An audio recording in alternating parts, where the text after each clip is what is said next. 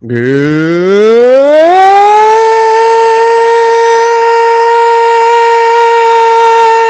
evening, Sports Zodians. How's everybody doing out there tonight? I am Mike Aglioloro. I am your host for this is Sports Zone. We're recording with you live like we do each and every week here via the I-95 Sports and Entertainment Radio Network. Of course, we are rebroadcast, redistributed through all our various podcasting outlets. So we thank you for listening to us, no matter how you listen to us, whether it's Google Podcasts, Apple Podcasts, Spotify, Stitcher, TuneIn, Anchor, Bullhorn. Always thank you for listening to us. We got a good show for you tonight. We'll be joined by Dave Hastings, Eric Tressler, possibly Eric Pfeiffer in a matter of moments here. I'm not going to lie, folks. We're in the dog days of summer, just starting. No more basketball. Probably may wind up getting into the NBA draft. That was Thursday night. Not too eventful, if I'm going to be honest. The Knicks made a couple of trades to give themselves a couple extra first-round draft picks in later years. Clear some cap space. But I'll tell you right now, if the Knicks offseason is all about giving Jalen Brunson a $100 million contract, there's going to be a long goddamn offseason for him. I should say for them. The Kyrie Irving drama, is he going to stay with the Nets? Is he not going to stay with the Nets? He opted into his $36 million contract for next season. So at least on the surface, it looks like he's going to stay with the Nets for next season. May or may not be a trade coming. Who knows there? Not too much going on in the football world. Hockey last night, I believe it was the Colorado Avalanche did wind up winning the Stanley Cup championship from the Tampa Bay Lightning, as predicted by our own Eric Pfeiffer and Larry Schmelrose a year ago. So congratulations to them and him for correctly predicting this one. So we have that. We do have some baseball to talk about, but I mean, I think Eric probably feels the same way. We will probably talk some Mets and Yankees, but we're kind of at the point right now where I wouldn't say it was too much of an eventful week for either team. Of course, last week I kind of put a little bad mouth to the Houston Astros, who promptly beat the shit out of the Mets for 2 straight days, Tuesday and Wednesday last week. The Yankees did play the Astros this past weekend, so took 2 of the 4 games off of dramatic walk-offs by Aaron Judge both days, Thursday and Sunday. But anybody who thinks that the Astros are going anywhere, I don't think so. I think they heard what I was saying last week. They took it out of my Mets, who they are also playing tonight and tomorrow, tonight, Tuesday, as we record this. So we'll see how that goes. Hopefully the Mets have some better luck this time around taking on the Astros in Citi Field. Mets are coming off of winning 2 out of 3 games against the Miami Marlins. Thus far, Mets have played 7 games of the 11 games that I had talked about earlier in the month against the Marlins, and they are 5-2 against them. So thankfully, the Marlins have not been too big of a pain for the Mets. But other than that, not too much going on there. And I think with that, we do have Dave Hastings to bring in. Dave, how you doing? I'm doing good, Mike. How about yourself? Not too bad. I'm in the process of currently losing a war against a bunch of flies. So I got that going for me. I have actually been there before, my friend. So yeah, it's not a fun experience. No, not at all. Not at all. But could be worse. I will say that one. So welcome to the show here, Dave. So as we kind of said before, not too much going on in the sports world this week. I guess we could talk a little basketball here. We did have the NBA draft last week. I don't know about you. This was probably one of the most uneventful NBA drafts I can remember in a very long time here. Yeah, I was watching it I went by a buddy's house to watch it. And, I mean, look, I didn't know a lot of the kids coming out. Yep. Being a Tar Heel fan, those were really the only names I really knew. And all of basically everybody from UNC decided that they were going to stay back a year and, try to build off of what they were able to do this past season. So I didn't really know a lot of the names. I know there was some surprise with who went number 1, but he was still projected the top 3 picks, so it wasn't like overwhelmingly surprising. No. There really weren't any trades other than the Knicks trade, which I think my favorite moment of the entire draft was seeing Spike Lee go over and try to comfort Stephen A. Smith. So I thought that was amusing. But, outside of the draft was pretty boring. The Warriors locked up the NBA Finals, which we all kind of saw coming anyway, so that wasn't really much of a shock. But Steph gets his MVP. Now you got everybody arguing, or the debate now is like, did he earn his spot in the top 10 and blah, of all time, and blah blah blah, and it's like, like Eric kind of mentioned the last time we brought this up, like, how about we wait till the guy retires and really see where he finishes before we get into the heated argument over that? So it was really, So, I mean, the draft itself, though, definitely a lot less happened trade-wise than I think most of us expected. The Oklahoma City Thunder continue to get younger, and they just got to hope that they can develop the guys that they drafted and that they have on the team already. But yeah, I mean, I think really the 2 biggest things that happened basketball-wise since the last time we were on the show is, all the drama with Kyrie Irving, and yet he still opts into his, contract. And then you have John Wall getting the buyout agreement with Houston. So, dude didn't play a game for Houston at all, and I think he made $70 million for it. So not a bad little gig there. He's going to head over to the Clippers, which, if they get a healthy Kawhi Leonard back, definitely is one of the deeper teams in the West. Those are really the biggest things that came out. I mean, when it's all said and done, I'm just tired of Kyrie Irving. I just want to see him play basketball, and that's it. I really don't care what. Yeah, I agree with you. Truthfully, I didn't even hear about the John Wall buyout, so that's surprising. Well, I guess not that surprising. That him going to the Clippers, that'll be interesting. That's another team that you got, with him and Paul George and Kawhi. Yeah, you got the talent. Are they going to be on the court at the same time, all healthy, though? That's my big question there. But I think that's a question. Yep. I will say this about Kawhi. When he became a free agent after the 2019 season, the debate was, is he going to go to the Knicks? And I basically said, there's too much drama with him. I don't think I'd really want him on the team. And now it feels like there's a lot more people coming to that camp. Like, I get he's a great basketball player and everything, but there's way too much with him in terms of off-court stuff that, to me, it outweighs how great of a player he is.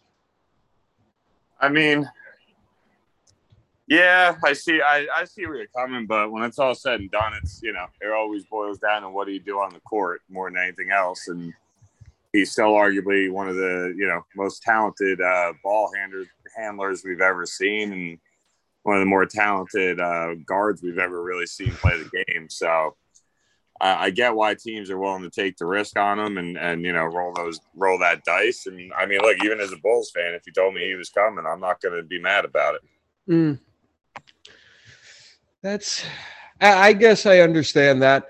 The one thing I did hear about today, it looks like Russell Westbrook, has opted into the final year of his contract. $47 million he's going to get paid next season. And you have to wonder if he's going to underachieve the way he did this past season for the Lakers.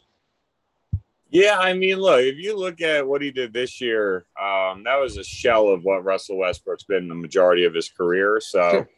I'd like to give him the benefit of the doubt and hope that, he's able to turn it around. Because, I mean, you get Oklahoma City Thunder, Russell Westbrook with Anthony Davis and LeBron James. That's a very scary team.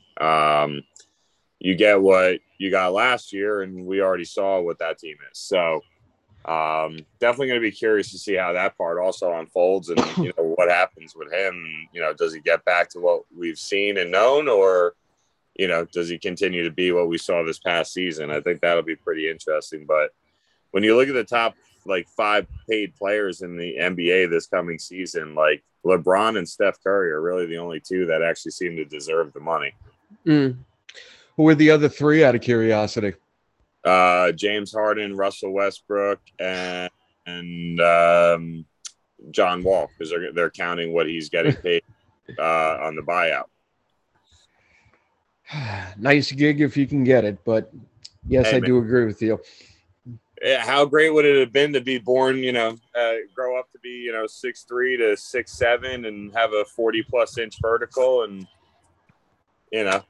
be able to slide your feet and run pretty fast. Amazing what he can make. Yeah, I mean, we wouldn't even have to show up for the playoffs like most of them do. Exactly. I mean, like I said, LeBron and Steph, I got no issues with them getting paid what they're getting paid. I know they're older. I know they're more on the they're closer to the end of their career than the beginning. But when it's all said and done, they're both, they're 2 of the greatest players or best players we have in the league right now. So I can't sit here and act like they don't deserve their money when other guys are getting paid what they get paid. Absolutely. Just waiting for Eric here. I guess we can, football-wise, not too much going on there. The news that came out earlier today, Terry McLaurin signs the big contract. He's now a top 5 paid wide receiver. I know Eric was saying in the chat, and I tend to agree. Why is he getting paid like a top 5 wide receiver? The deal is a 3-year extension worth up to $71 million in new money. It places him among 5 highest played. $28 million signing bonus, the largest given to any receiver. Also has 76.4% of the new money in the deal guaranteed. Ridiculous. I mean, do I think he should be a top 5 paid wide receiver? No. But he's the best wide receiver that Washington's probably had since, Santana Moss? And maybe. It's not like Santana Moss was a sure ballot Hall of Fame or anything. But, I mean, the kid can make some amazing catches. He's basically had, 3,000-yard seasons and 5+ touchdowns every year he's been in the league. And that's been done with the embarrassment of quarterbacks that they've had in Washington. So all things considered, do I think he should be a top 5 wide receiver? No, but I can see how his agent was able to justify and saying, well, look who you've given him as a quarterback. Yeah. Look at the other offensive weapons you put around him. He's basically all you guys fucking have. So, I can see it from that perspective and see how the, agent was able to spin it. But, when you compare him to Stephon Diggs and Deebo Samuel still hasn't gotten paid. And I think he would deserve to be a top 5 paid wide receiver over McLaurin. True. Give me 1 second here. Now, I agree with you on that one, and it's just ridiculous. The only thing he really does is jack the scale up. So when you do have more guys who deserve to get paid for that, we're going to see a $30 million wide receiver at some point here. Yeah, sadly, C.D. Lamb, Justin Jefferson, those are probably one of those 2 names is probably going to be the first one. I do agree. And he is here tonight, so let's bring him in here. Eric Tressler is here tonight. How you doing, Eric? I'm all right. Well, okay, fair enough. So we bringing the energy right up here. There you go. So we were talking about the Terry McLaurin deal. Talked a little basketball here. McLaurin's not a top 5 wide receiver. I don't know what you guys have said, but basically, the fact that Washington would pay him as a top 5 receiver is sad, because why are you paying a top 5 receiver when you don't have a quarterback to get that receiver a ball? Like, it doesn't. You're working ass backwards. It's like when you just don't do it. It's stupid. Yeah. I don't understand it. Like, it's the Odell Beckham thing with the Giants. When you had Daniel Jones there, it's pointless to have a guy like Odell Beckham. Pointless. Like, you're just pissing money away. That's all Washington's doing here. Pissing money away. Granted, good for McLaurin, got his. Can't fault him for that. Never going to say a player should have taken less money. Just fuck, if they're willing to pay him, I mean, by all means, like, let them pay him. But as a Giant fan, it makes me happy because at least I know that they're not really as committed to winning as they are committed to trying to put fans into seats.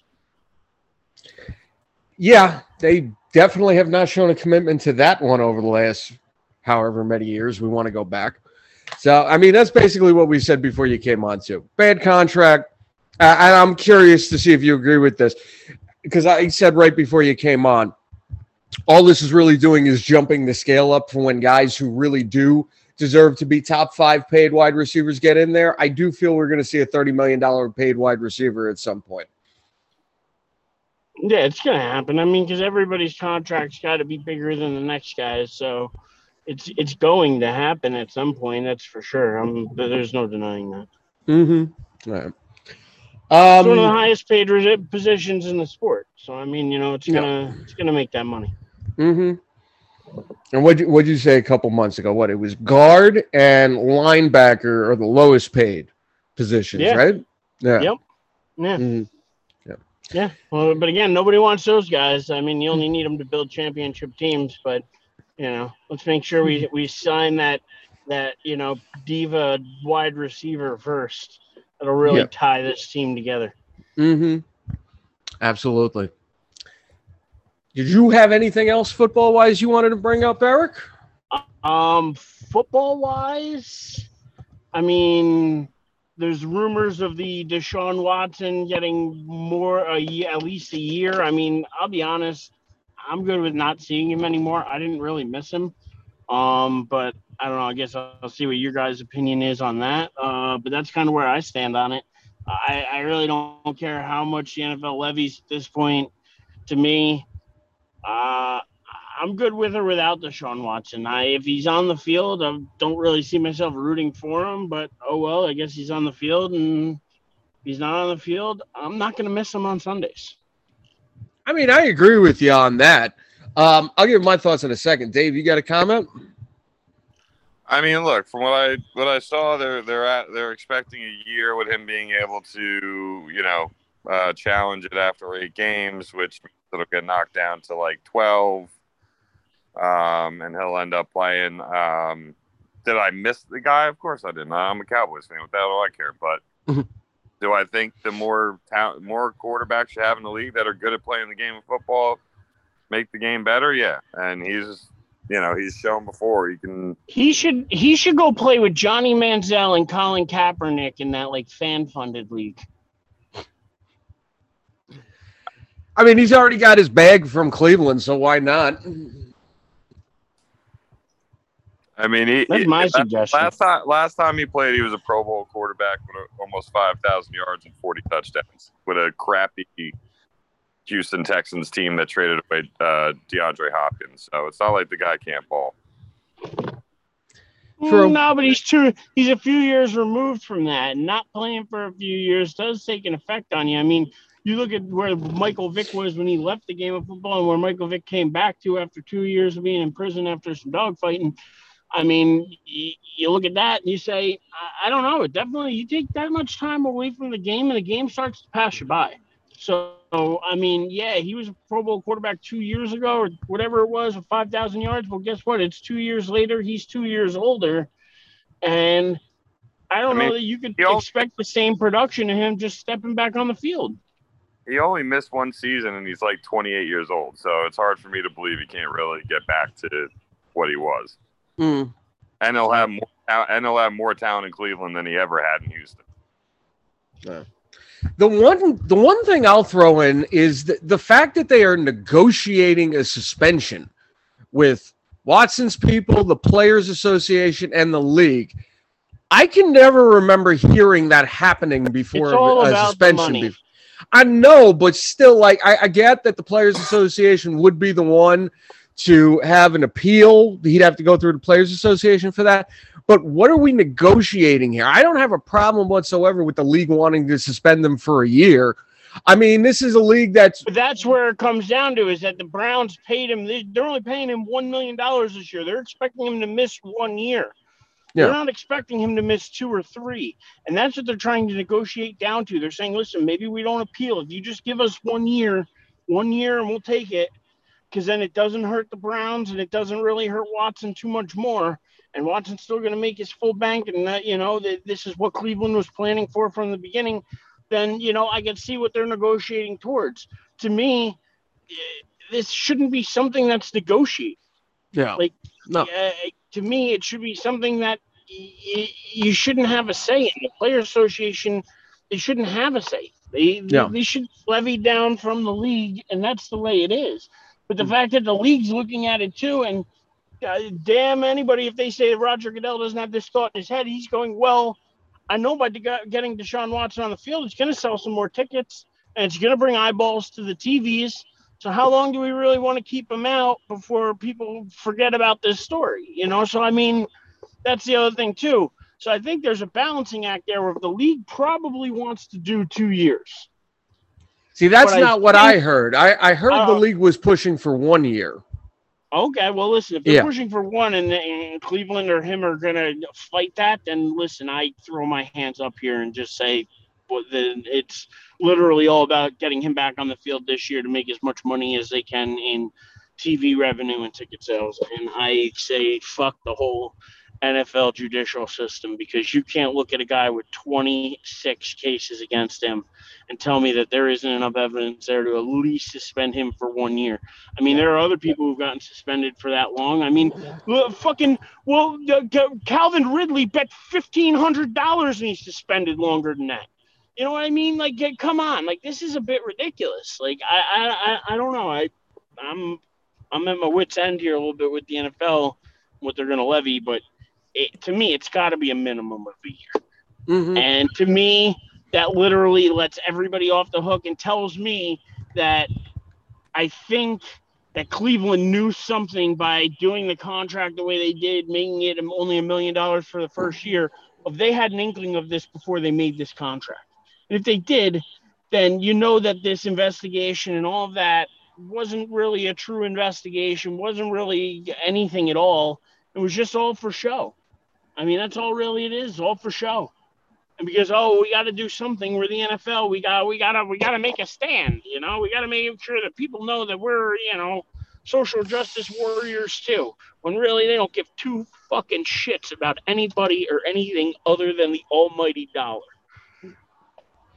I mean, this is a league that gave Ray Rice a bogus suspension until a videotape that I still to this day believe they knew about was released. And now all of a sudden, we didn't know about it. We wash our hands of this, and Ray Rice never played a game again. Exactly. It's plausible deniability. That's all they need. That's what all these other owners have. You know that? That's why Dan Snyder hasn't been kicked out of the NFL yet. Because he's probably got dirt on the rest of these guys that they got to figure a way to cover up first before they figure a way to oust Dan Snyder. Because he's in the small circle of, owners. And it's a very, very tight-knit group of NFL owners. And, I think that there's a reason Dan Snyder hasn't been kicked out of Washington. I mean, you get all the allegations against him, his franchise, everything else. I mean, you see what happened in the NBA with Steve Ballmer buying the Clippers and with Sterling having to sell the Clippers, right? Yeah. You see the allegations came against him. Everybody forced him out. The same thing happens to Dan Snyder. He's not forced out. Well, you begin to wonder why. All of a sudden, you got John Gruden suing the NFL and other people saying that this stuff was leaked. Why was it leaked? Of course, you knew the emails were leaked. Where were they leaked from? And I'm sure those weren't, as we've said, those weren't the only emails out there and they only implicated John Gruden. I mean, you go through and search the rest of the NFL's emails, you're going to find a lot of other people saying a lot of other dumb shit they shouldn't have said. So, I mean, I think everybody's being very selective, and it's plausible deniability. Oh, I didn't know about that. Oh, we didn't see that email. Oh, we didn't see that video. Yeah, bullshit. You knew about it, though. You knew about it. That's all the NFL cares about here is everybody, there's 26 cases. Okay, well, he settled 20 of them. So because he settled 20 of them, we don't have to worry about those 20. It's just these 4 left, so it still kind of looks a little bad, but it doesn't look as bad as before. Maybe that's why Watson and his team are fighting for less, saying, we settled these other ones. Look, there's nothing coming out. Like, I'm sure there's NDA disclosures and all that, so none of those girls are going to end up talking. Well, let's be honest. The settlement is an admission of some sort of guilt. I think we can all agree on that one. So, and if you have that much, 68 different women 26 different allegations, and you're going to tell me he doesn't deserve something pretty decent, more than a year, more than what you've given other people for less? I mean, come on. Yeah. Dave, what do you say? Yeah, I mean, when it's all said and done, I think it all boils down to the money and fans in the seats, and fans are more likely to go see Deshaun Watson play quarterback than they are to watch like a Case Keenum or whoever their backup is. God, I don't imagine Baker Mayfield stepping on the field for them again. So, yeah, he's more likely to put asses in seats and make them money and get people tuning in on television. So that all definitely. I wonder if he will, though. I wonder how much of a draw Deshaun Watson actually is. Because to be honest, I don't think he was that big a draw when he was with the Texans. And I'm wondering how big. And listen, this comes from a guy who's a Deshaun Watson fan of his coming out of college. You can go back and listen to previous, things we've done, and I've sung his praises in the past. But you can't deny this. Like, this is, to me, not like one person, he said, she said. There's 26 different people saying this. Well, like you said, if he's really innocent, why did you settle 24 of the 26 out of court? I'm sure non-disclosure agreements were part of that. Fat chunks of money were part of that. And all of it just to try and keep him from having any criminal record and limit whatever potential there was for a huge suspension. It's the only reason you do something like that. If you're 100% innocent, you're not set. I'm not. If I know I'm 100% innocent, I did absolutely nothing wrong. I ain't settling with nobody outside of court. What's the point? Take it to court, bring the evidence, prove that I'm guilty. Yeah, if you know you didn't do it, I'm with you, Dave. That's me. I'm the same way. If I know I didn't do it, I'm not giving you any money for something I didn't do. Mm-hmm. Like I said a couple weeks ago, I mean, I'd go one further.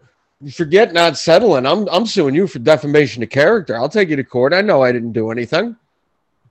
You're not going to do that. And listen, Johnny Depp just did it to Amber Heard. Amber Heard wanted $2 million settlement for her defamation of character against Johnny Depp. Johnny Depp won $15 million against her. She is broke. Anyway, he won his money. Let's be honest here. Yeah. He's never going to see a dime of that. That's okay. Well, I think he said something that he didn't actually want money. That he was just happy to win the case or something. I think he came out and said something to that effect. I wouldn't be surprised. He just got paid from Disney. I saw something. He's getting like $300 million to do the Pirates movies again. So, he's fine. He's fine. Speaking of football, though, my last football topic. Let me ask you a question. Not Deshaun. I want to ask you guys a question real quick. Do you think Dan Snyder winds up answering the subpoena and testifying before Congress? No. He has no reason to. No, thank you. Dave? I mean, if he gets subpoenaed by the problem is the courts they haven't been able to serve him the subpoena. Yeah. If you get subpoenaed, you're legally obligated to show up. So at some point or another, they're going to find him. But the problem for them is that he's got enough money he can stay out of the country and avoid them for a long time. That'll be interesting to see whenever that moment actually unfolds. Yep.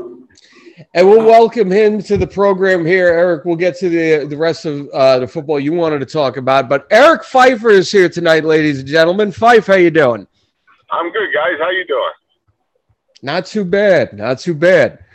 We're obviously going to get to your correct prediction that wound up becoming true last night in a little bit. But, Eric, what did you have for your last football point?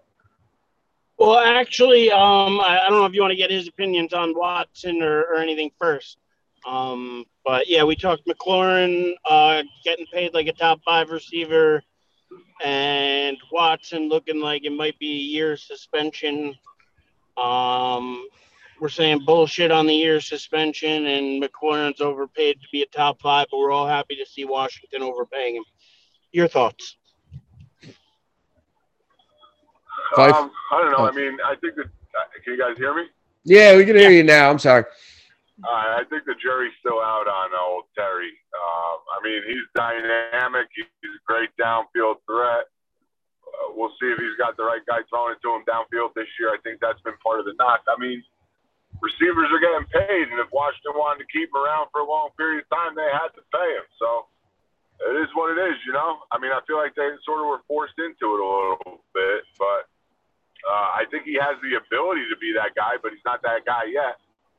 So we'll see. I mean, you know, it's a wait and see with me. I'm not going to 100% say he's not a top fiver.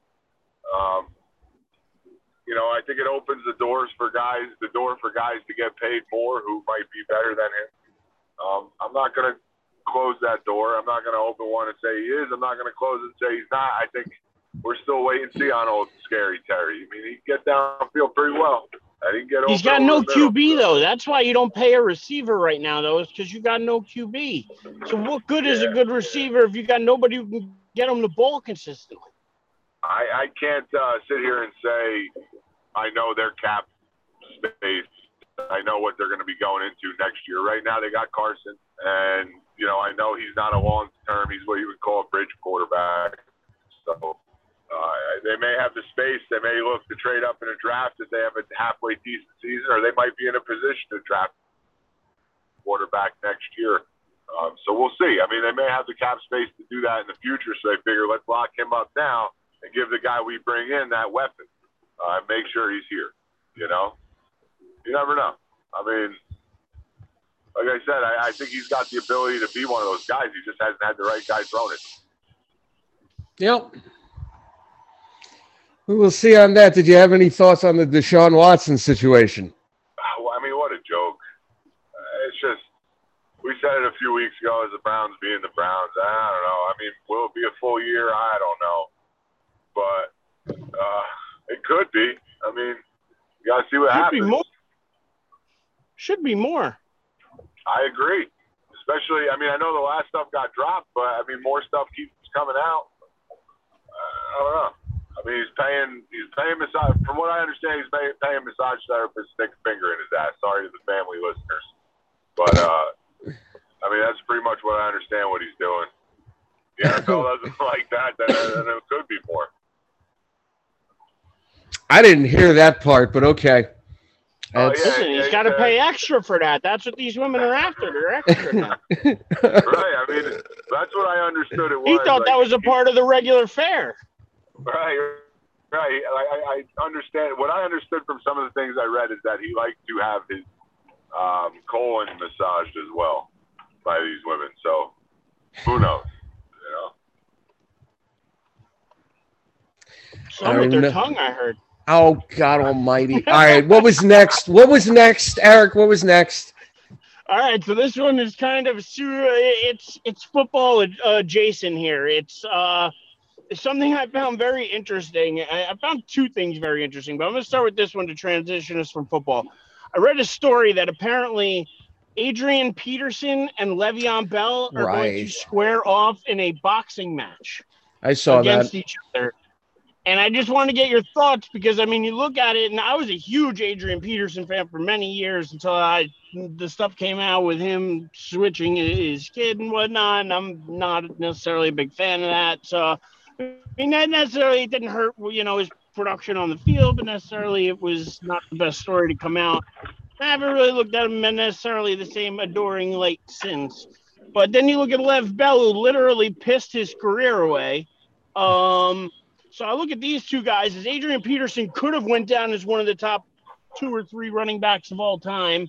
You look at Lev Bell, who is a guy who probably should have more Super Bowls than he has, although did he pick a couple up just along the way? I'm not sure. Did he get one with KC? Did he get one was he with Tampa? I don't know. I don't think he stayed long enough for either. Who were very underwhelming at the end of their careers, and I just want to see your thoughts on these two washed-up running backs going toe-to-toe for no apparent reason. Well, all I'm going to say real quick is, listen, I told you guys I thought it was a sorry state of boxing, and stuff like this gets the publicity. We said that a few months ago, but Adrian Peterson is going to beat the living shit out of Le'Veon Bell if that winds up happening, in my opinion. Right? Yeah. Oh, my God. I'm totally picking it all day. Yeah. Yeah. He's going to outwork him, outbeat him. And listen, Lev Bell, in my opinion, is there for a paycheck. No That's doubt. my opinion. Yep. Adrian Peterson's there for a beatdown. Bell's just there for a paycheck. Yep. Dave, what do you say? Oh, Dave. Ah, there we go. I'm back. Sorry. I yelled at the dog. Anyway, but yeah, now personally, when it comes down to the two of them boxing, I could really care less. But I do side with you guys on both aspects of AP. I would put my money on AP winning that fight. The dude is a freak of nature. We've all seen that throughout his NFL career. That was more the shifty, patient running back. That's what made him so successful. So, yeah, I think I would go with AP in the actual boxing match, but I could care less about it actually happening. I do think Le'Veon Bell would be doing it for a paycheck. And, yeah, I genuinely because AP hasn't announced that he's officially retired from the NFL. So I think something like this, like he hasn't had anybody, I don't think anybody's offered him a deal, which, I mean, at this point makes sense. But, yeah, I could care less about the two of them boxing, but I'd put my money on AP. Right on. Fife, what do you got? I'm going to keep it short. I just pulled up the rig. I'll keep my opinion on this one short and sweet. My opinion on this is that two ex-NFL players, the last thing they should be doing is boxing and taking more hits to the head. So I'm just going to go with that. Fair point. I don't think it's a good idea for either of them, so they probably shouldn't do it. Mm-hmm. Well said on that one. But if they do it, who are you picking? Adrian Peterson. So it's a clean sweep there, Mike. You're Adrian Peterson as well, right? It's a clean sweep. Yeah. Great point, though. Too many hits to the head. Don't need any more. Yeah. Great point. That and UFC are the last things those guys need to be doing. You said you were just pulling cut off. Real quick synopsis, thoughts on the Stanley Cup? Right. Well, you guys know I texted you in the first 10 minutes of that first period that it was all Tampa. And I wanted to text at the end of the first period say, well, it was all the Avs for the rest of the period. I mean, they really came on strong. And, they came back a lot in these playoffs. They clinched all four of their playoff wins were clinched on the road. But I think what happened in that Game 6 was they realized what everybody else kind of knew was you didn't want to let this team 4-7 on you. Because at that point, it's one game for the Cup. And it doesn't matter what happened in the previous 6. And I think what they did in that game that they didn't do in the previous was they played with a sense of urgency that maybe they didn't play with in Game 5. I thought they played a very good game. They took over after the first 10 minutes of the first. It was pretty much all Avs after that. And I know a lot of people were saying, well, Darcy Kemper, he's not as good as Vasilevsky, which he's not. But, boy, he played good when he played these playoffs. So, I think that he should get more credit. They beat a very good team, 2-1 to clinch the Cup. I know there were some things that happened at the end of the game with Nikita Kucherov. I don't know if you guys saw that. I didn't. I did not. So, Kucherov broke his stick, and then he went back to the bench. And the equipment manager didn't have his stick ready for him. It was about 25 seconds left in the game. So instead of, trying to get his stick, he threw his gloves at the equipment manager's head and walked off the ice. Pretty much bailed on his team in the last 25 seconds. Now, I'm not sure if he made it back out for the handshake line, but that's a pretty shitty move for a guy who's just won 2 cups. That's a Bush League move, exactly. If you just won 2 cups and that's the way you're going to act, I mean, I don't know. I'm with you there. I think that's kind of giving up on your team in the last couple of seconds. Now, granted, I'm sure a lot of emotions are going through his head. I'm sure he was upset because he knew they were on the verge of getting beat and whatever. But, yeah, no, that's a bad look. That's real bad. And I hope that he came to his senses and at least apologized to that guy afterwards, because I'm sure that guy didn't mean to not have his stick ready and, cause a delay. It just was a shitty end to, the season, unfortunately. Not the one they were hoping for, but definitely not something he should throw his gloves at people over and walk off the ice over. That's a bit of extreme. Oh, yeah, Yeah. and your equipment manager takes very good care of the team. A lot falls on an equipment manager's shoulders. They do a lot for the team, and they don't make nearly as much money as these guys on the ice. I understand that frustration on one hand. On the other hand, I'd like to think that if I were in that situation, I would act a little better. Another thing that I pulled from the post-game interviews with the head coach of the Tampa Bay Lightning was he was being interviewed by Kevin Weeks. Kevin Weeks said, "Hey, your run is over. How do you feel about that?" And and he respectfully answered the question, but within his answer, he said, "Our run is not over. We just happen to lose in these playoffs." So I don't know what the cap situations look like for either of these teams, but expect Tampa to come back hungry. I've never seen a team win 2 cups like that and then continue to be hungry the way they are. These guys want to just keep winning. They want to build a big legacy, and you can see it. So I'm not sure what kind of core they're going to keep together or how that's going to go, but it's going to be interesting. And then, I know the Avs are up against the cap a little bit, so I'm not sure how they're going to be able to stay. They got a good young core. It's going to all matter on how they're able to fill it in with what they lose. Nichushkin played big for them in the playoffs. I know he's a free agent coming at the end of the year, and so the money truck, basically the way he played in the playoffs, the money truck's backing up to his driveway. And I'm not sure the Avs are going to be able to keep him around. So it's going to be interesting to see. As of right now, they have probably the most dynamic defenseman I've ever seen. And I've seen some pretty good defensemen in Cale Makar. And then they have one of the most dynamic players in the game right now, Nathan McKinnon. Their captain, Landeskog, is a very good player. So as of right now, they're still at the top of my list. I'm going to have to see how the offseason shakes out. And then we'll leave it at that. I'd love to go over the awards, but I'm running a little late, and I got to get into the rink. So I appreciate you guys having me. And I'll catch you next week. All right, brother. Get that dub. You don't Yeah, have to worry too much about the awards either, though, because Cale Makar pretty much sums it up. He won all the awards. Give him all the awards. Yeah. Well, I'm going to head in now. Team Red's going for 11-0. And let's play hockey. Let's play hockey. Absolutely, man. Good luck. Good Thanks, luck. guys. See you later. Stay sweaty. Yep. While we're on the cup, did you guys see right when the dude came flying up for the team picture holding the cup, he fell and dented it? Oh, yeah, I saw that. I actually did see that. Yeah. Yeah, like nothing horrible. No. Right on the bottom of the cup, he just happened to catch the ice, and it dented in. I'm pretty sure whoever manages that trophy was able to pop it out in seconds. But I've never seen that in my life before. Because I feel like those guys are for how much you see them partying and having fun with it. I feel like every time those guys hold it, they hold it like it's their own child.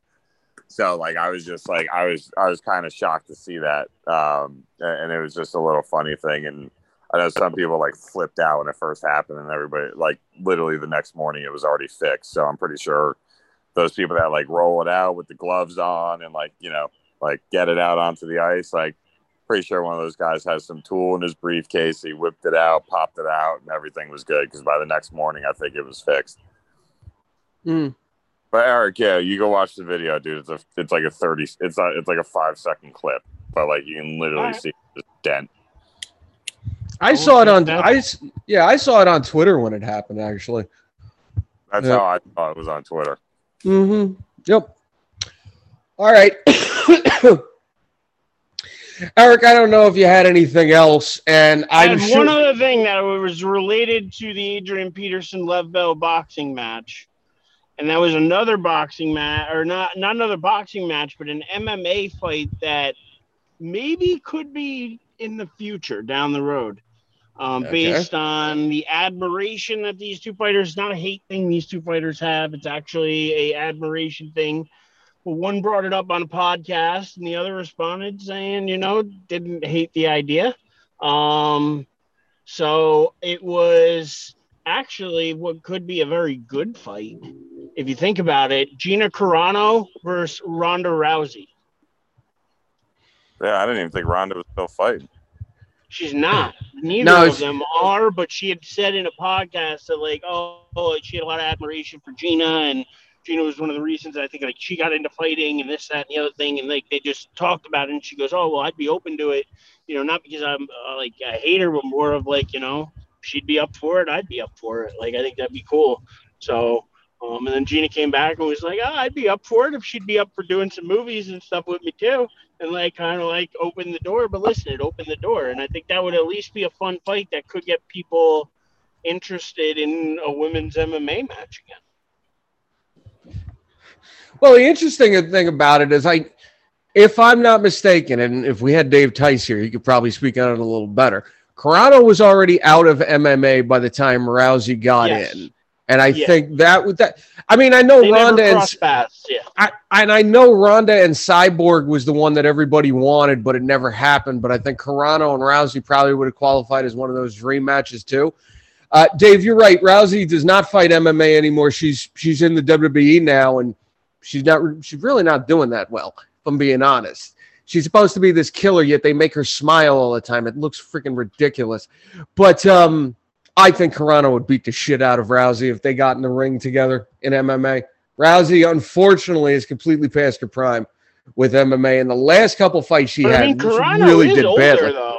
I mean, like, I think it's more evenly matched than you might think. I think it would get people interested. I think that's a fight that you could sell that card. Oh, sure. I agree with you on that one. I just think Carano would beat her ass by the end of the first round. I think it'd be over. Unfortunately, I don't think Rousey has anything left MMA-wise. Dave, what do you say? Yeah, I mean, look, I don't know enough about either one of these. Like, I mean, I know Ronda Rousey because she got famous, like, but I don't know enough about either one of these fighters to say who I think would win. But I always liked Ronda Rousey. I always found her entertaining. Never good at acting. That was definitely not her forte. But all in all, I always enjoyed her personality. I thought she was fun. So I'll go with Ronda just to continue to support the girl. Would you, well, I guess the better question is, would you tune into that fight? If that fight is on TV, next Saturday night, is that something we're talking about on the show Tuesday before? And, are we going to be watching? That's the question. Because to me, I'd watch that fight. That would be one I would try to actually tune in for. Most UFC fights nowadays, I don't even really tune in for. I catch the highlights later or whatever else.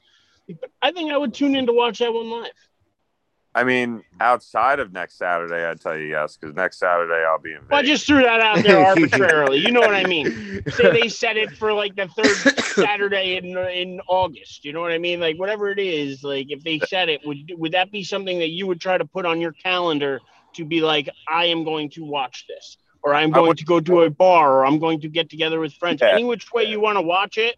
Or whether you want to just sit at home and watch it, with yourself. However you want to watch it. I'm not pay-per-viewing it, but I'll go to a bar and watch it, or if it's just on TV, I'd watch it, yes.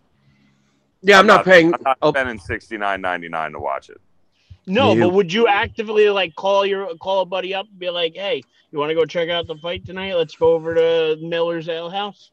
Well, now that I know you'd watch it, yeah, I'll call your ass and tell you to meet me there. There you go. See, that's what I'm saying. So, but that's what I mean. Is that's what I was looking for. Is is it something that you would actually look forward to watching?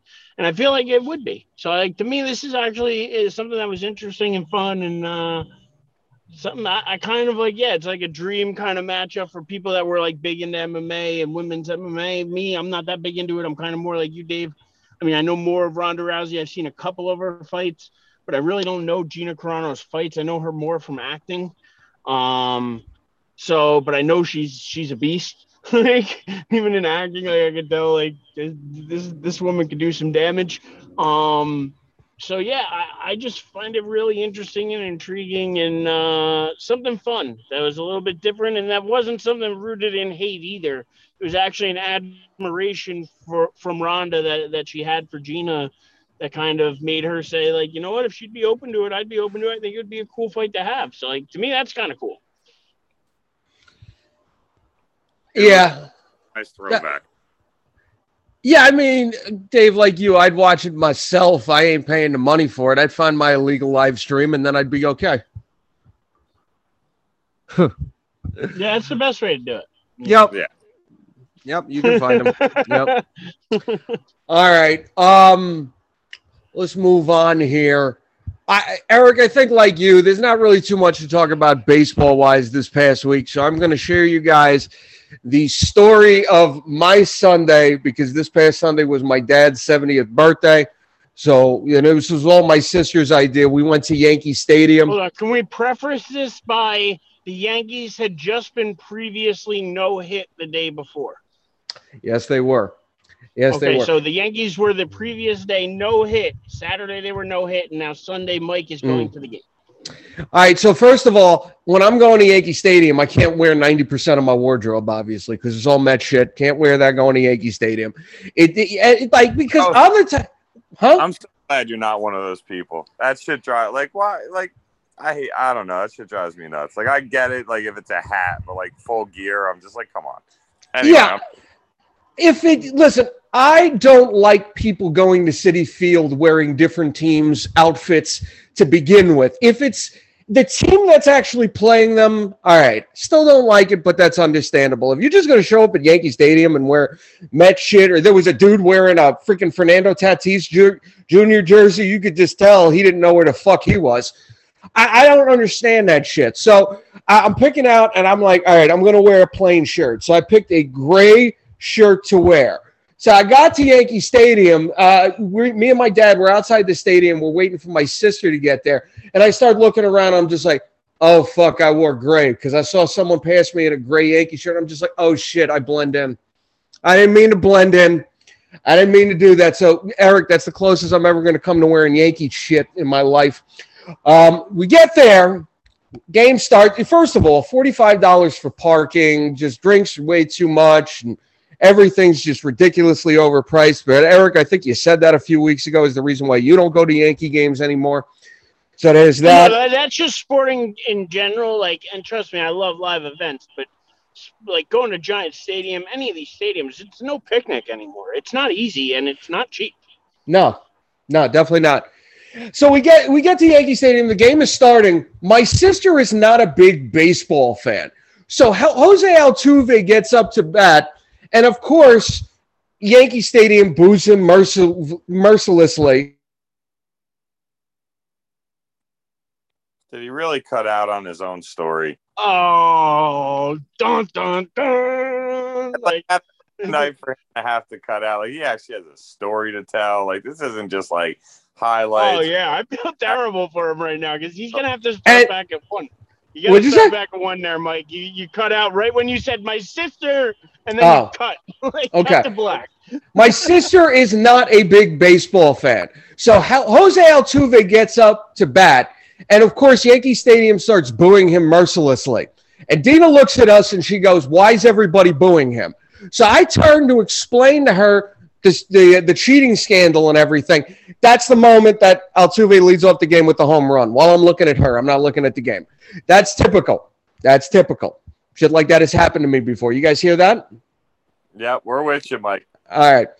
And I'm going to be honest. We get to the seventh thing. I'm pissed off at Yankee Stadium, Eric. I'm pissed off at Yankee Stadium because my sister paid, what was it, $35 or something to get on the big Jumbotron, my dad's name, a little birthday greeting on the screen and everything.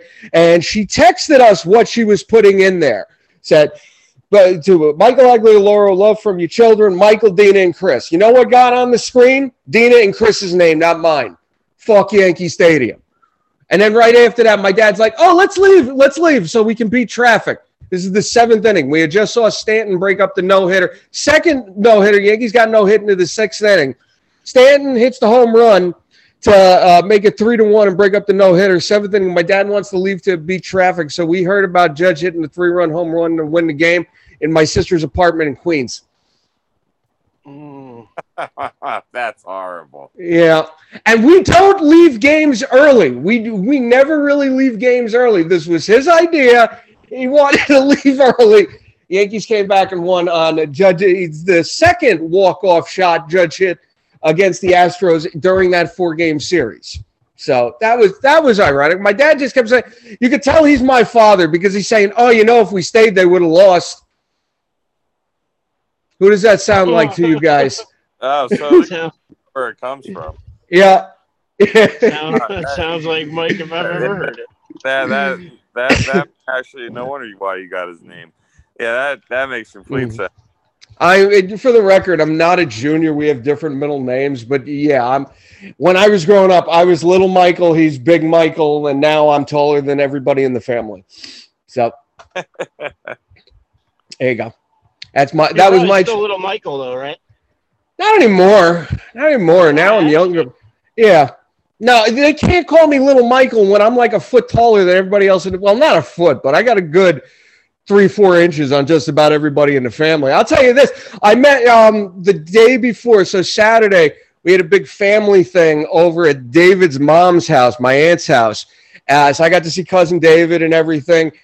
One of Cousin David's aunts is very tiny. I got to tell you, I ain't seen her since I was a kid. She is like 4 foot nothing. And she comes up to me, oh, you're so tall now. And I go to give her a hug. I'm just like, holy shit, you're short. I just looked at David. I was just like, dude, she's pocket-sized. For a second there, I thought you told me she listens to SportsZone. Nah.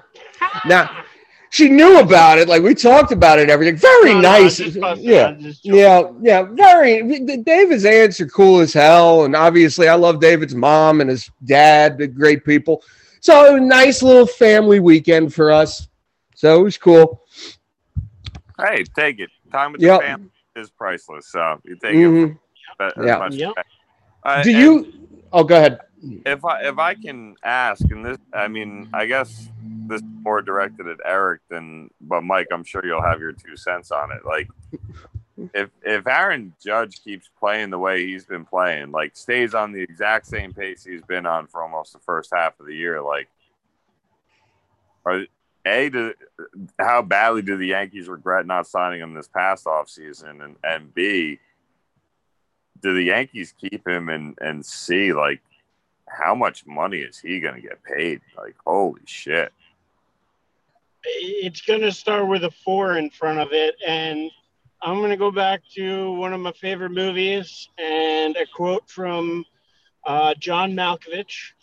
Pay that man his money. What movies? What movie is that? Rounders. Oh, I only saw that movie one time.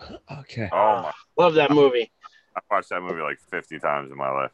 Oh yeah. When Damon beats him, and he's like, "Fuck," and then he's like, "No, he beat me straight up. Pay that man his money." And that's what I feel like with Judge right now. Is he has said to the Yankees, "Okay, you didn't want to pay me what I thought I needed last offseason. I'm going to go out here and I'm going to prove it this year, and I'm going to get my money." Like, and he has done nothing but everything this year. Like, he home runs, RBIs, hitting for average. He's one of the only guys on the team batting over 300, like, consistently all year. Like, he's been there. He's been healthy, something you rarely hear of Aaron Judge, but healthy and playing well, like, doing a ridiculous level. And he is clearly the leader of the ball club, clearly the leader in the clubhouse. And every time he goes out and has some game-winning hits like he did this weekend, you might as well just add another digit. Like, the digit wheel just keeps turning as he's playing this year. And if he doesn't get it, if the Yankees don't start with at least a 4 in front of that number, it's probably going to be around. And this is crazy. I'm going to say something crazy here, but I think most people are going to look at $40 million a year for 8 years. And they think the Judge is going to want that. If I'm the Yankees, I would think about doing something really stupid. And here's what I would do with Aaron Judge. Because I don't want to give him 8 years. We all know he's health-wise, whatever. But next year when he starts this contract, he's going to be 31 years old. I want to give him, if I'm the Yankees front office, if I'm Brian Cashman, I'm thinking about this. 6-year deal. $50 million a year, $300 million done. I don't know how he would be able to turn that down. I don't think that's really that stupid, all things considered. Because if you think about it, if you did 8 years at $40 million, that's $320. So technically, yeah, he would be taking $20 million less in an overall contract, but he would be getting $50 million a year, but at least gets the Yankees out from under it within 6 years. You don't have to have, when he's 38 and 39 years old, this contract of $40 million on the books for a guy who we know at 38, 39 years old probably isn't going to hold up for a season. Mm-hmm. See, the Yankees are in a difficult position right now, and I'll give my 2 cents here. What do you guys think of that, though? You think that's a fair offer? Like, do you think that I'm crazy for throwing that kind of money out? I mean, it would easily make him the highest average annual paid player in the league by far. Go ahead, Dave. Yeah, I mean, look, I figure most teams are going to be willing to hand that man a blank check, so that doesn't sound too bad. Yeah, I mean, the one thing I'll say, I think the Yankees are in a difficult position right now. I mean, the offer that they made him at the beginning of the season, $217 million for 8 years or 7 years. Eric, was it 7 or 8? 7. Okay. I thought it was a fair offer, all things considered, when you take age and the amount of injuries he's had to this point. I thought it was fair. I got why he turned it down, not really thinking he was worth Mike Trout kind of money. I still don't think long-term he's worth that. But I think the problem the Yankees have right now is they haven't really been inclined to give the big contracts out, except for they're still paying Stanton for another 5 years, and you got another 5 or 6 years of the Garrett Cole contract. And I think those 2 contracts, you're paying 2 guys over $30 million a year. No, we only pay Stanton, I think, 27. Oh, excuse me. Oh, I'm so sorry for getting that one wrong. No, but for most guys, there are a lot of guys in the league now getting paid over 30. So, I mean, a guy like Stanton, yeah, but how many he does at 27 isn't actually looking like that terrible a deal right now. Yeah, but how many of those teams have 2 guys, one making 30-something, the other one making 27? There's not that many teams you could say have that. I mean, it's the Yankees, it's the Dodgers, it's the Mets, basically. Maybe the Padres now with that Tatis contract, now that I think about it, they got him and Machado. That's about it, though. You can count them on one hand. So I just wonder how much of a deterrent that is for them to give him the money. They can't let him leave after this season, though. They're going to be buried by the media if they let him leave, no matter where he goes. But let's be honest, no matter who signs him to that contract, Eric, you're right about the fact they're not going to recoup the full value, because even if you get 2 or 3 years of him still at a high level, the back end of that contract, you know he's not going to perform it. So that's why I say $50 million a year for 6 years. I mean, you got the right idea there. Somebody's going to get a $50 million a year contract at some point. We already got Scherzer making $40 million for this season. So I don't think you're that far off on that. Yeah, I definitely. I think, like you said, the earlier you can get out of it, cost you more money in that time. On average, it's still worth it. Mm-hmm. Yeah. Is that even though I tell you, cousin David comes up to me on Saturday and he goes, I wanted to go on the show last week and tell Eric, hey, Eric, you know the Mets are going to wind up signing Judge. And I just looked at him and I was like, dude, you can't say that. Yeah, I mean, I don't think it would happen. Because I don't think so either. I don't think the Yankees would really let that happen. I think if they had to open it up further, they'd open it up further. But yeah, I don't know. We'd see. I mean, listen, maybe Cohen's got $55 million he wants to throw around yearly to him. Who knows what kind of stupid money people want to do? But if it happens, listen, I can't blame Judge for taking it, because he is going out this year and earning every dollar with his play. He is literally playing like an MVP caliber player.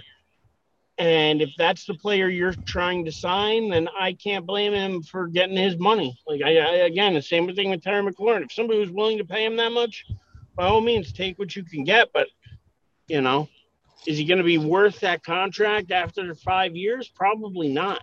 Like, I look at that as probably like the next 5 years or like the next 3 years are probably like Judge's prime. He's still in his prime. And I think everything after that, you're going to start to see a decline, especially health-wise. He's a big guy. Yeah. It's only a matter of time until that body starts breaking down more than it already has. And listen, I love him. I think he's going to be a long-time Yankee. I think they find a way to get it done after the season. But If they don't, I can't blame him for getting his money somewhere else. Yeah. Nah, and I think the main reason I don't see Judge coming to the Yankees is I don't think Cohen is vindictive against the Yankees just yet. I think he should be vindictive against a lot of other clubs for things that have gone on behind the scenes the last couple of years since he took over. Yankees ain't one of those teams.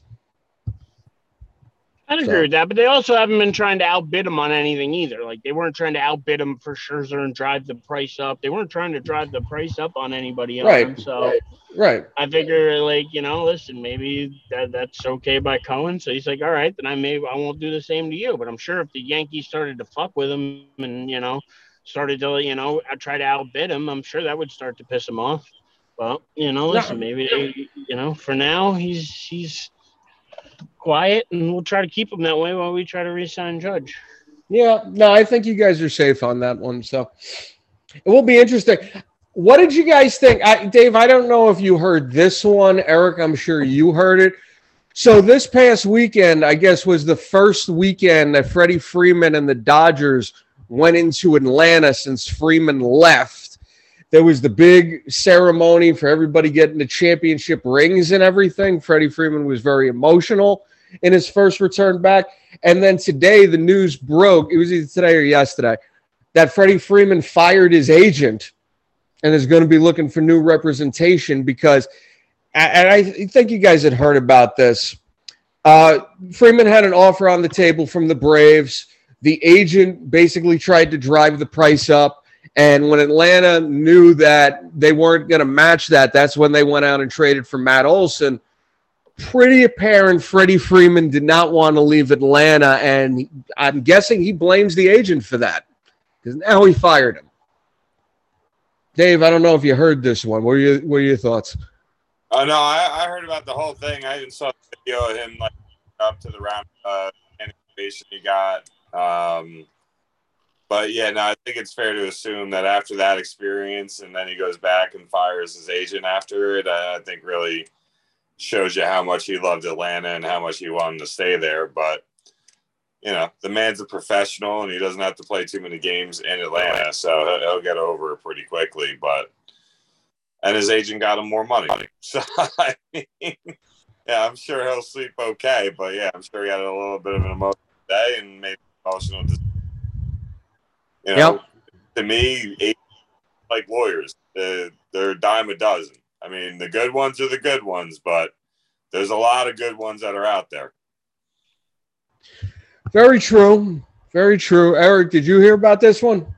I did hear about it. And again, I'm kind of like Dave. He's crying that he's not in Atlanta while he's rubbing his eyes and drying his eyes with $100 bills. I'm not. Not the tears of sorrow for him don't really ring very heavy with me right now. But at the same time, like he's, I'm sure upset that it didn't get worked out. I'm sure he does blame his agent for passing on that offer and trying to drive the price up.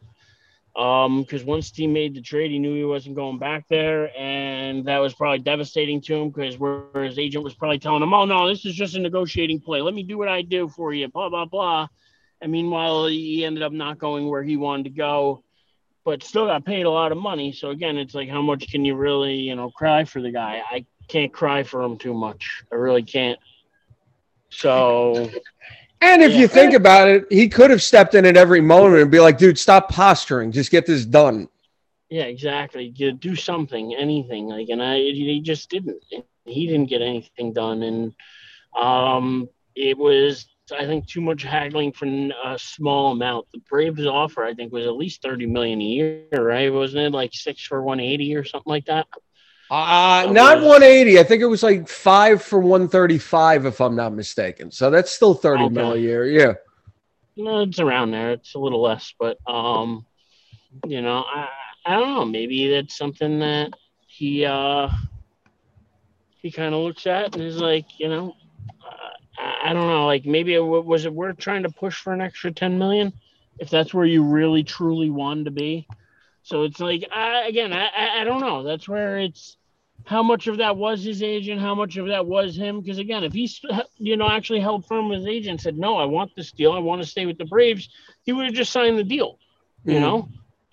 Obviously he listened to his advice, he listened to his counsel, and this is where it got him. So I'm sure he's upset about it after the fact, but hey, he's gonna again dry his tears with more money than I'll ever see. So I can only feel bad for him to a certain point.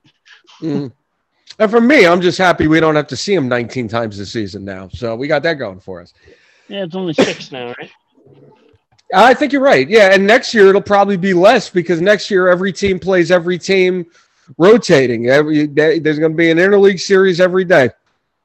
Yep. No. So I don't know how I feel about that. Yeah, I'm not crazy about it either. It takes away the divisional importance.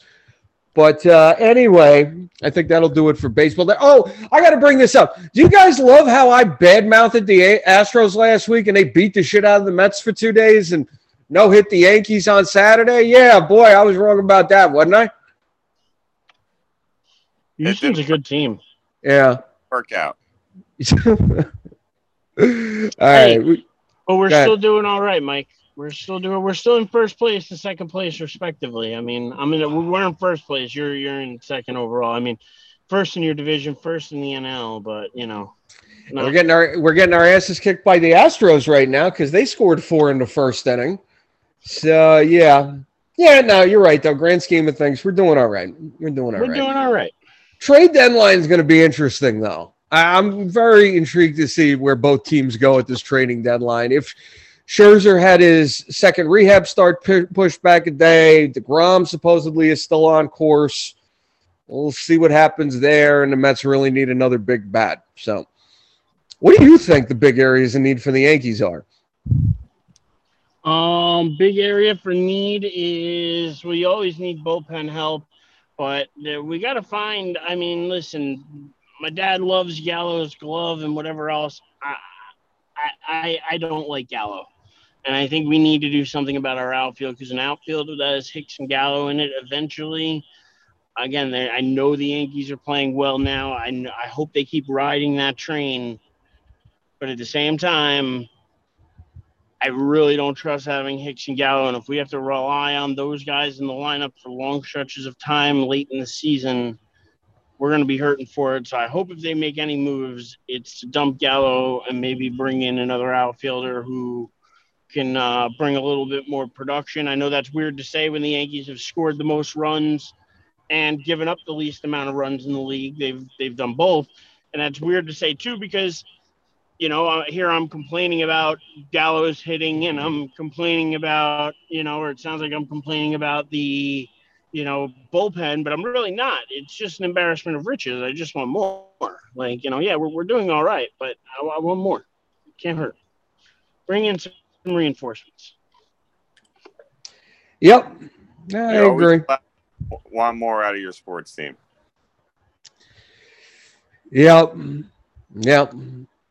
All right, I think that'll do it for baseball there. Did anybody have anything else sports-related to bring up tonight?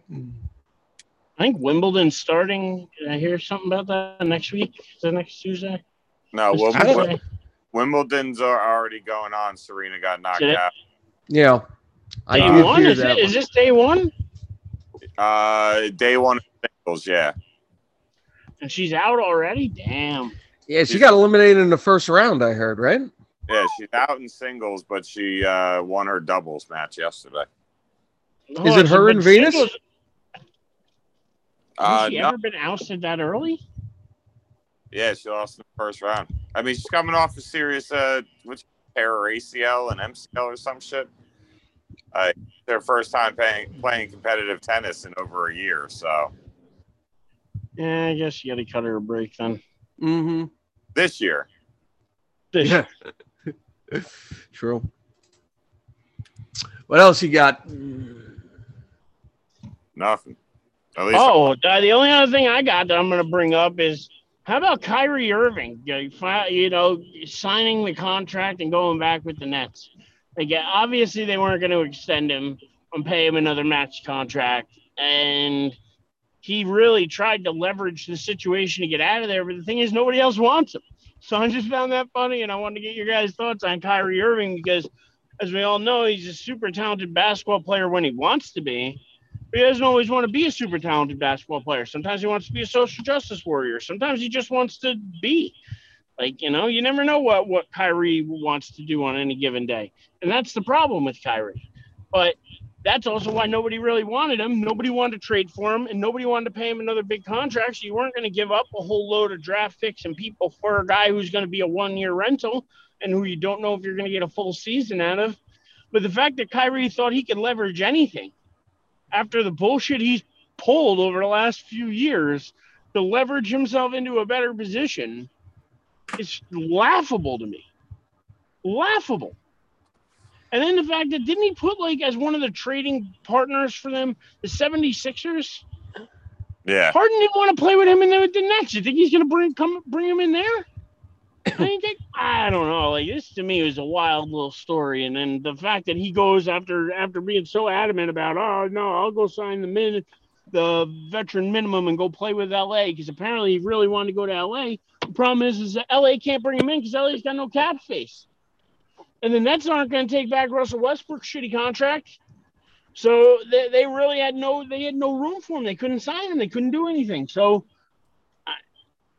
to me, that's funny. He couldn't leverage himself where he wanted to go. And now he has to crawl back and he signed this deal, which again, I'm not crying for the guy. He signed a $36.6 or $7 million deal.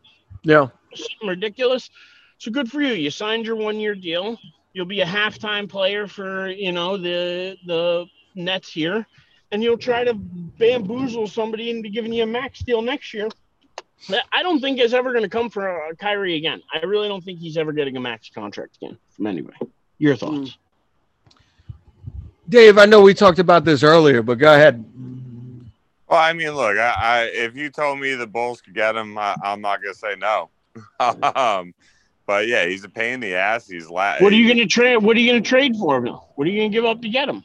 Well, and that's the point is, like you said, is that there's really nothing you're going to give up or be willing to give up that would justify what he is. And that to me is, like you said. If you add him to the Bulls right now, are the Bulls a championship team? If you were to go out and sign that money, say the Bulls had enough to sign him to a max deal and they could sign him, are they a championship caliber team with Kyrie Irving? With Kyrie, oh my God. Lonzo Ball. Bean, Ball, Vucevic. I think they could compete in the East, definitely. That is a pretty deep roster. I don't think so, though. I'll be honest with you. I don't think Kyrie makes him that type of team. If Kyrie feels like showing up and actually playing and not pulling any of the bullshit, I think it does. The only title Kyrie's ever won, he had LeBron there. So again, I'm not putting all my faith into Kyrie being some great winner. But let's not. He's not. He's a bum. He's a bum. But wait a minute. First of all, right into a social justice nonsense, and now he's literally stealing money from people. Like the amount, like he is the worst. I'm going on record and saying listen. First of all, like Eric, I don't disagree with you on that one because if you remember when he hit free agency in 2019, I was the one saying I wouldn't sign him because of all the bullshit that comes with him off the court. So I agree with you on that one. I thought it was worth it. At the time, I thought it was worth it. I was ahead of the curve on that one. Yeah. I give you props on that, Mike. I'll bow down and give you props because it wasn't worth it to me. At the time, I think I was screaming for, sign Kyrie and KD with the Knicks and bring them on in. I'm kind of glad it didn't go that route now, although it would have been some exciting basketball. It really isn't worth the headache in the long run, and it wouldn't have brought a championship to the Knicks, and that's ultimately what I want to see. Yeah. Now, the one thing I will correct you on, you brought up the championship with LeBron. Just remember, without Irving, they don't win that game 6 and 7 because he actually kind of outplayed LeBron in those. No, you have it wrong. If Draymond Green plays, I can't argue that one, but I'm just saying. They don't win the series at all. So I don't want to hear about Kyrie's heroics because it was still Bron's team, and they still would have got beat if Draymond didn't get suspended, and he shouldn't have been suspended. So, I mean, if Kevin Love ever played the way he was supposed to with the two of them, maybe we wouldn't be having the conversation entirely. We could do what ifs all day. Just saying, shit happened the way it did on that one. I'm not going to take that one away from him, but it also doesn't change my opinion of he's not worth it to bring into a team chemistry-wise.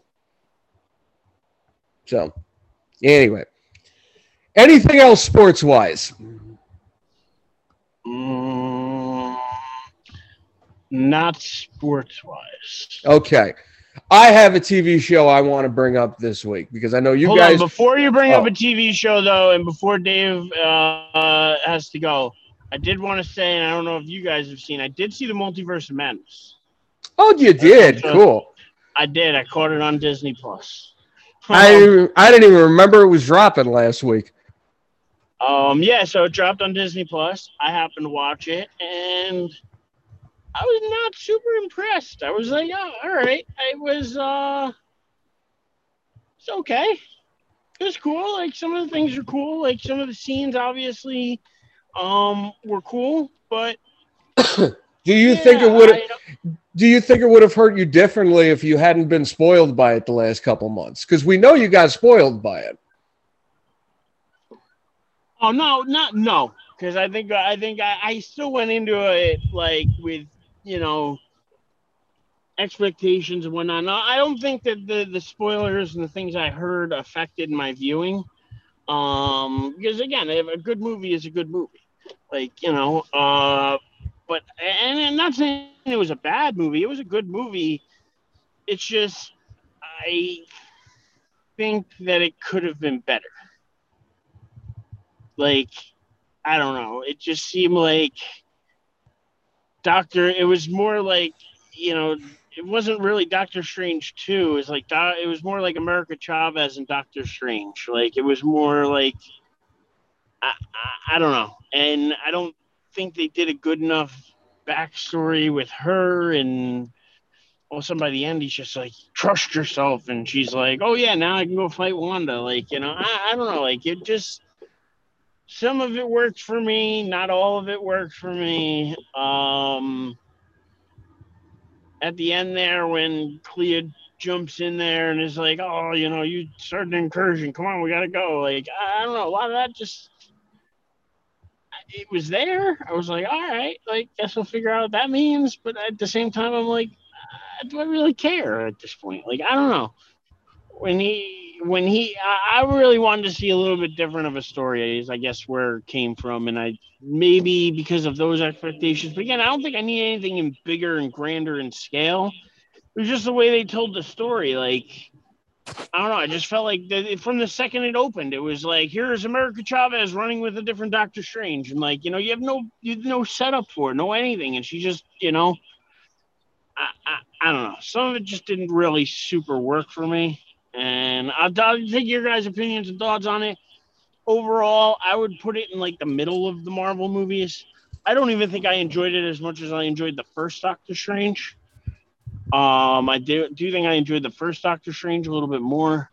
But that being said, I guess we'll see where it goes from here. But yeah, I don't really know what him jumping into wherever the heck he jumped to is going to do for anything. So we'll just have to wait and see, I guess. Go ahead, Dave. I mean, I actually watched it a second time when it came out last week, and I actually enjoyed it more the second time than I did the first time. I enjoyed it the first time, but like I wasn't like blown away or, you know, completely and utterly wowed by it. But the second time, I actually enjoyed it more than the first time. And I do think, all in all, like, it really, I don't know, to me, it just really shows you how badass Wanda is. I think we all know she's not dead. Like, we're just all well aware of that. So, interesting to see what they're going to do with her character, and how they're going to kind of, like, bring all that full circle. Yeah, I don't know. I enjoyed it, but yeah, it's not my favorite Marvel movie. I can definitely say that. I haven't seen it a second time yet. I mean, I told you guys when it came out, I kind of put it in the top 15, which, other movies that I have between 11 and 15, Thor Ragnarok, Black Panther, Spider-Man Homecoming, I definitely put it in there. I definitely thought it was better than the first one. There's things that I wasn't like. It was definitely a good movie. I definitely really liked it. There were things I would have changed about it if I could have, but overall, I thought it was really good. And you guys know I popped when Xavier came out and they started playing the X-Men animated series theme. Loved that. Oh, that was great. And again, I'll be honest, I'm going to throw out another thing here. They seem like that 838 universe was pretty advanced. Seemed like they had a pretty good handle of the threats and the beings that were in their universe. I have a feeling they're not dead. I have a feeling that even though we saw Wanda kill them, that the stones in that universe, I don't think were atomized by Thanos. And why can't the Eye of Agamotto bring those guys right back? So I don't know that they're dead. And I am still leaning towards, I think they're going to push for Krasinski to direct and star in the new Fantastic Four. I think that you could see maybe that 838 universe as part of an incursion universe in the future. I don't know, just some of my early thoughts about that. But yeah, I don't know that you necessarily have to consider everybody dead in that universe, or all the heroes dead anyway. And plus, now they're all going to have a chip on their shoulder, including that Wanda from that reality, are all going to have a chip on their shoulder for the 616. So does that affect anything? Do they come after? Is that what causes the incursion with the 616 and gives us battle world where maybe the two worlds are colliding and battling? I don't know. They're going to do some kind of story like that. We already kind of know they're gearing up towards Secret Wars and Battle World and that kind of stuff. So yeah, I don't know, but I just, so again, movie enjoyable, but I think it's still not a clear picture on where exactly we're heading and how all this fits together. I was always under the impression, my personal theory is if we see those characters again, it's going to be from a different universe, not that one. But I mean, it kind of makes sense if we are heading to Secret Wars, or maybe we do see him again. It's not like anybody in comics, nobody's supposed to stay dead. Everybody winds up coming back in some way, shape, or form anyway. I mean, they killed Magneto like 15 times in the comics, so could happen. Could happen. What do you say, Dave? Oh, okay.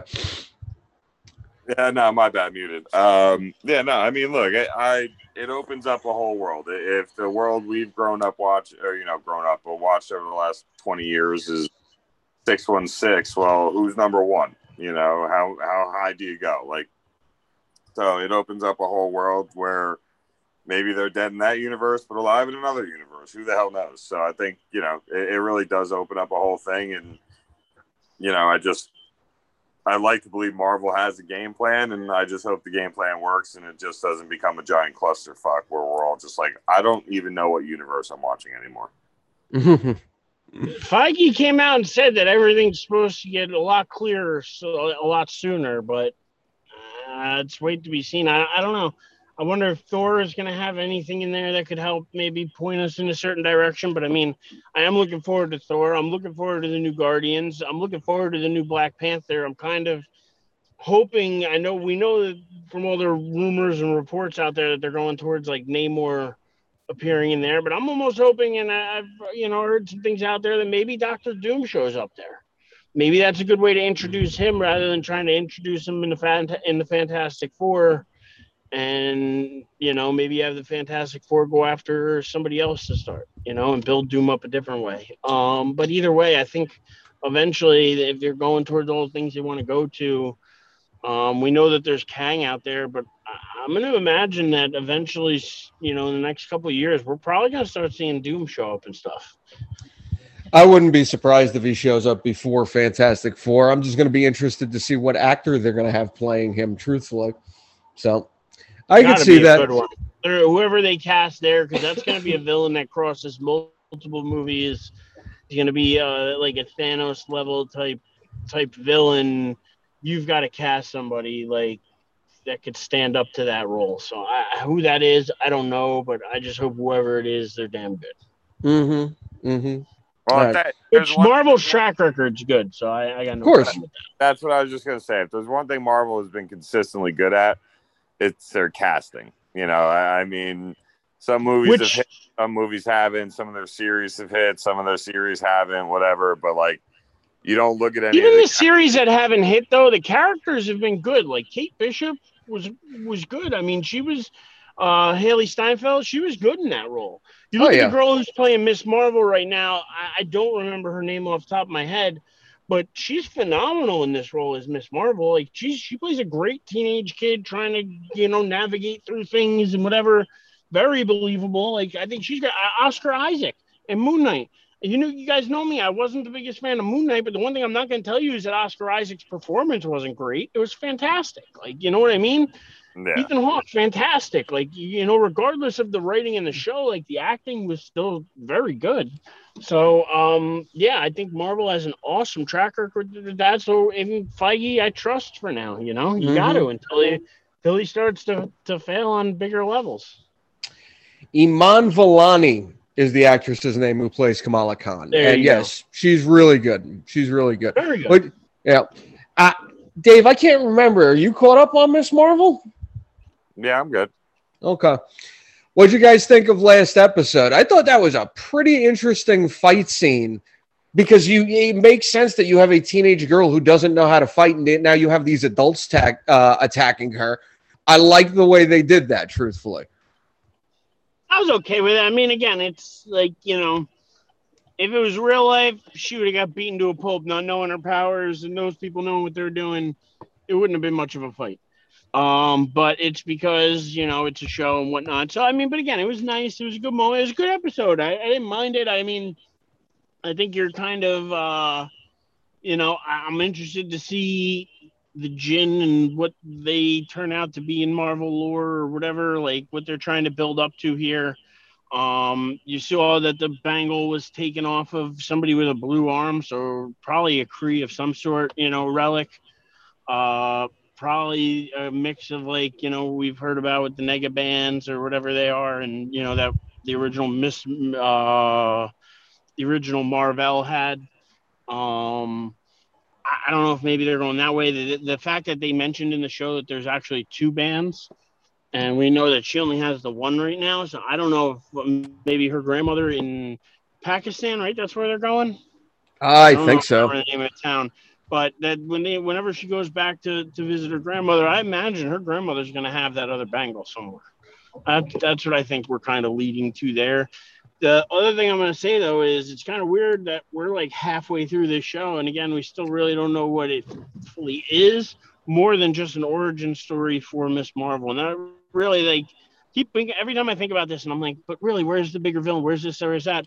I go back to something Dave said a couple of weeks ago. I'm pretty sure it was Dave who said that you have to look at it as like there's 6-episode arcs that like if they don't work they get throw away. So this is just 6 episodes of building up Miss Marvel to see if everybody really likes her, because she is going to have a role in the next Marvel movie.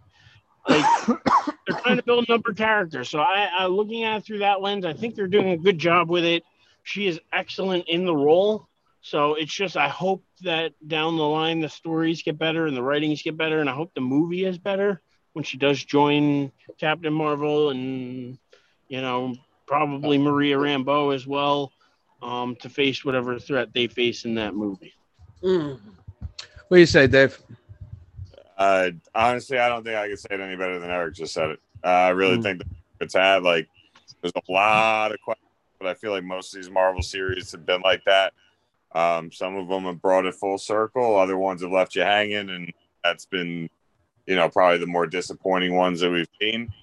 But the girl that plays that character is amazing, and I think does a great job at playing that character. And I'm interested to see where it goes. And, what sucks is if they leave you with a cliffhanger for the next Captain Marvel movie. Like, I don't think that's due out until like 2024. So that would really suck.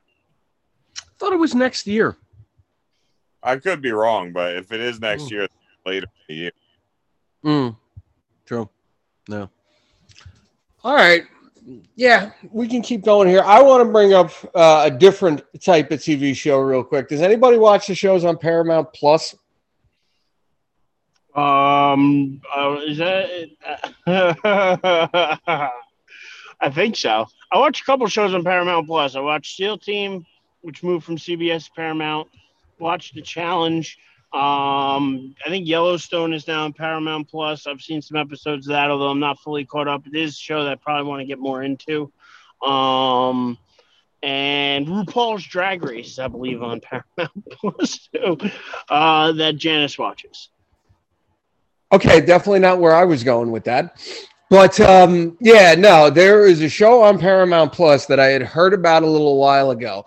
And I'm pretty sure I can say this with some degree of confidence. I've probably seen the Godfather movies more than both you guys combined.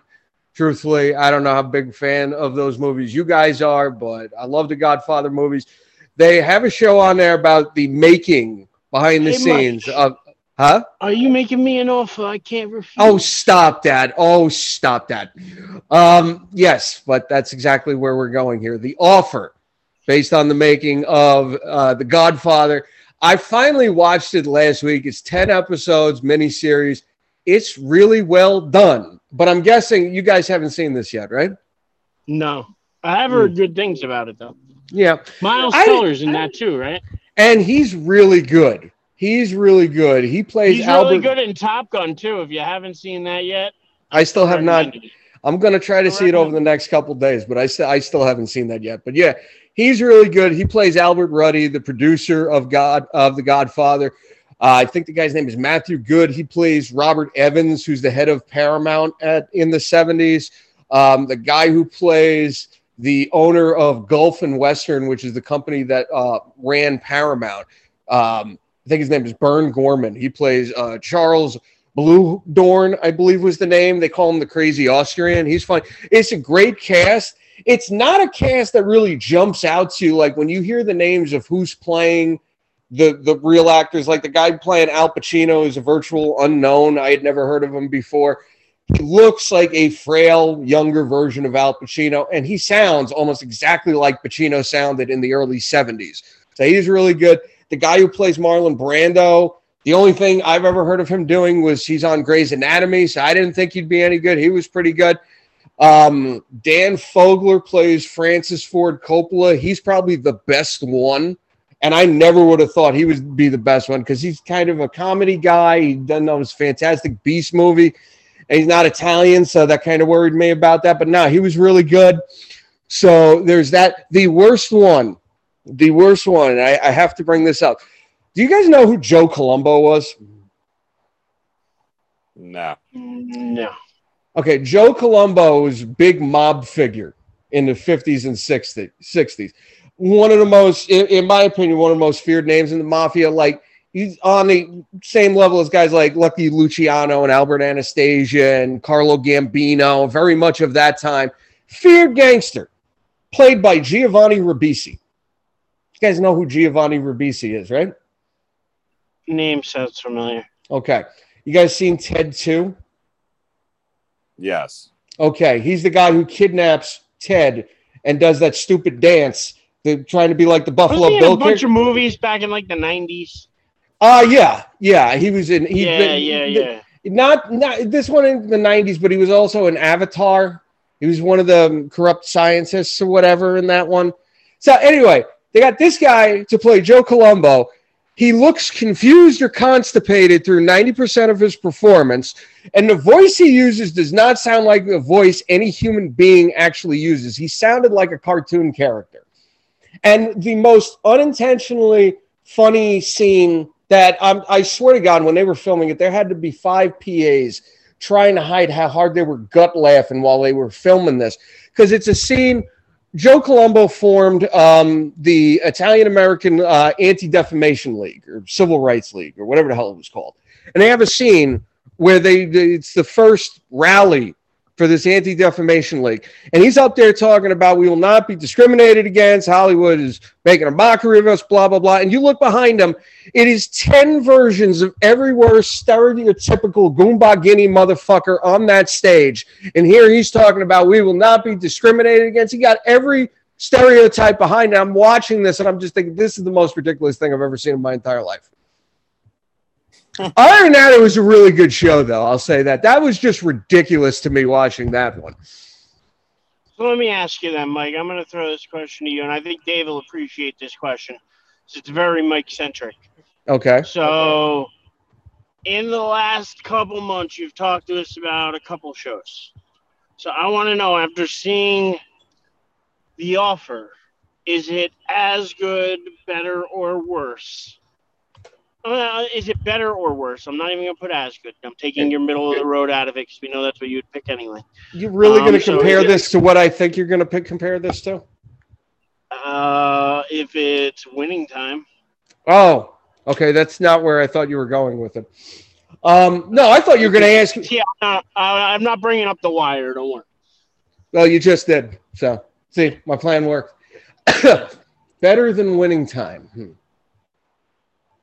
Because you were on that show and you were telling me and Dave about watching it and this, that. So, like, Dave, I don't know if you've seen that show. I have not. But I'm wondering which is better. I think this was probably closer to real life than Winning Time was because you throw the whole Jerry West thing in there where they basically turned him into a caricature of himself. That, you could tell they took a lot of liberties with the truth on that one. So I think they did that with Columbo, though. Well, the events still kind of happened the way they did because Albert Ruddy himself is an executive producer on this. So they went with a lot of his stories on that one. And a lot of the production of The Godfather has been documented over the years. So I do feel like that was, except for the guy they picked. But here's the thing. Like I say that, and it's weird because I just killed Ribisi. He fit the show. As much as I wasn't crazy about the performance, it worked in the context of the show. I thought it was ridiculous, but it didn't completely take me out of it. So, entertaining-wise, I feel like Winning Time is more entertaining, but in terms of better made, I'd probably put The Offer up there. I'm curious Cousin David's point of view. He's not with us tonight, but I know Cousin David watched them both, too. Did I answer the question or did I back out of that one? I can't tell. No, you said you felt Winning Time was better. Mm-hmm. Yeah. How big of Godfather fans are you guys, though? I'll be honest, I've only seen 1 and 2 one time each. And I never watched. Third one's not as bad as everybody says. It's not as good as the other two, but I don't hate it as much as other people do. Eric, what do you say? I've only seen 1 and 2, and I've only seen them once. Okay. So just by the fact... I know how classic they are. I do know how appreciated they are in cinema history. But at the same time, I don't have that same connection. To me, the more mob show I have a connection to, or mob thing I have a connection to, is The Sopranos. But yeah, so I know that, it's an all-time classic, but not necessarily something that, like, I don't know. That's why, to me, I feel like I would probably watch Winning Time before I watched The Offer. No. But I do agree with you that The Offer is probably better well made. Yep. And I'll tell you this, another guy who's in The Offer I forgot about, Colin Hanks. Tom Hanks' son is in there. He's an asshole for the first 8 episodes, and then he kind of warms up towards the end. He's really good, actually, but it is scary how much he looks like his father.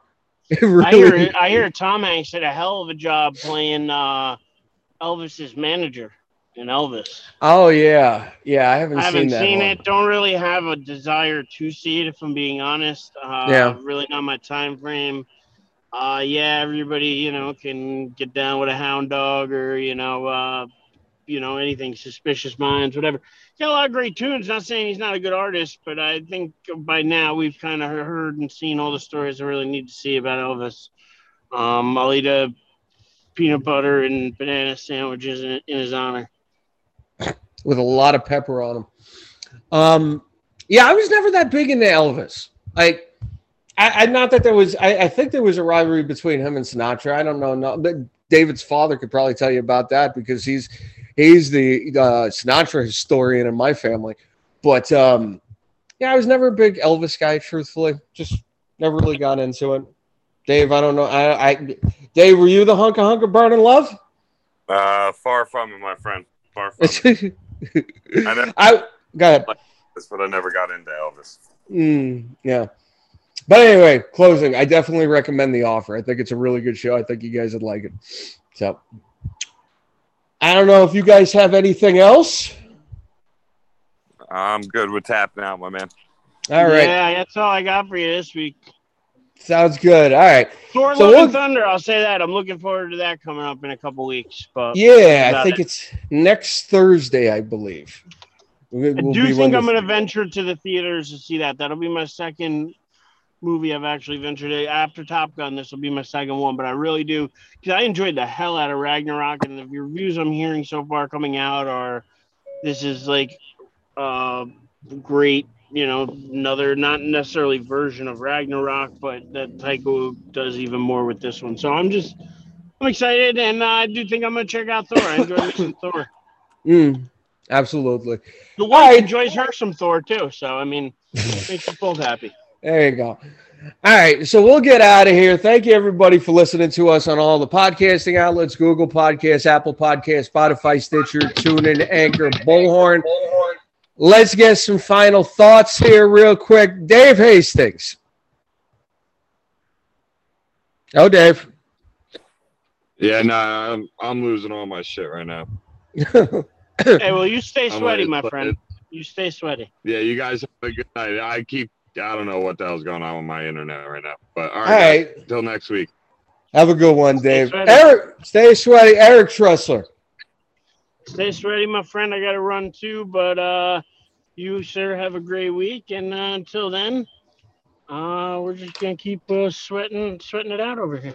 There you go, man. Stay sweaty, my friend. And I am Mike Aglioloro. Once again, thank you, everybody, for listening. We will see y'all next week.